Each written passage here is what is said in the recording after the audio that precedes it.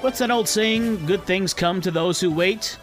For the Tigers, that was true on Wednesday, especially for Zack Short. After the Tigers and Royals waited out about a 30-minute rain delay to start the game, Short waited 6 more innings before coming in to pinch hit in the 6th inning with 2 on.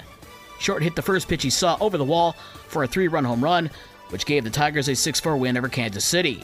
Riley Greene doubled, homered, and scored twice, as the Tigers took 2 of the 3-game series with the Royals. The Tigers are back at Comerica Park tonight to open up a 4-game series with the White Sox at 6:40. That's a 6:15 pregame show on News Talk Sports 94.9 WSJM. The Sox are coming in winners of 5 of their last 6, including a 6-0 win over Cleveland on Wednesday. Michael Kopech struck out 9 and only allowed 2 hits in his 7 innings of shutout baseball. The Cubs got 8 innings from Marcus Stroman in a 4-2 win over the Mets. Nico Hoerner had a home run for the Cubs, who face the Mets again tonight at 7:40. To the NHL's Stanley Cup Playoffs, the Florida Panthers got a pair of goals from Matthew Tkachuk.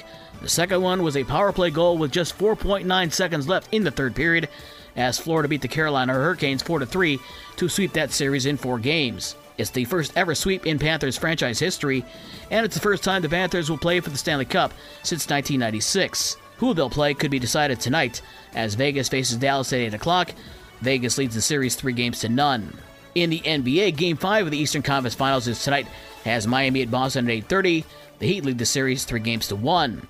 High school sports news: this year's high school football state title games are being pushed back a day. Instead of Friday and Saturday, they'll be played on Saturday and Sunday. It was announced yesterday that Michigan State football will play Penn State on Black Friday at Ford Field, which will mean pushing back the state football finals to Saturday and Sunday. High school sports yesterday in girls soccer districts Division II, Plainwell over St. Joe 5-0. Otsego beat Paw Paw 2-0.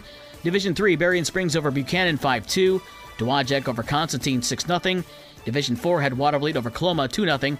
And Lawton over Hartford 5-0.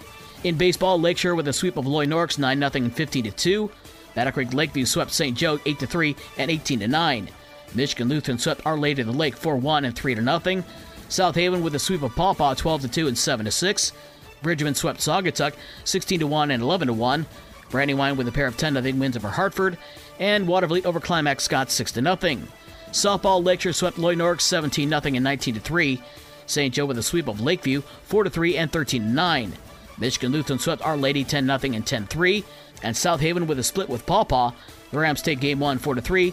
The Red Wolves take Game 2 3-2. For the rest of the scores from last night and the schedules for today's games, visit the podcast page on this station's website. With your morning sports for Thursday, May 25th, I'm Dave Wolf.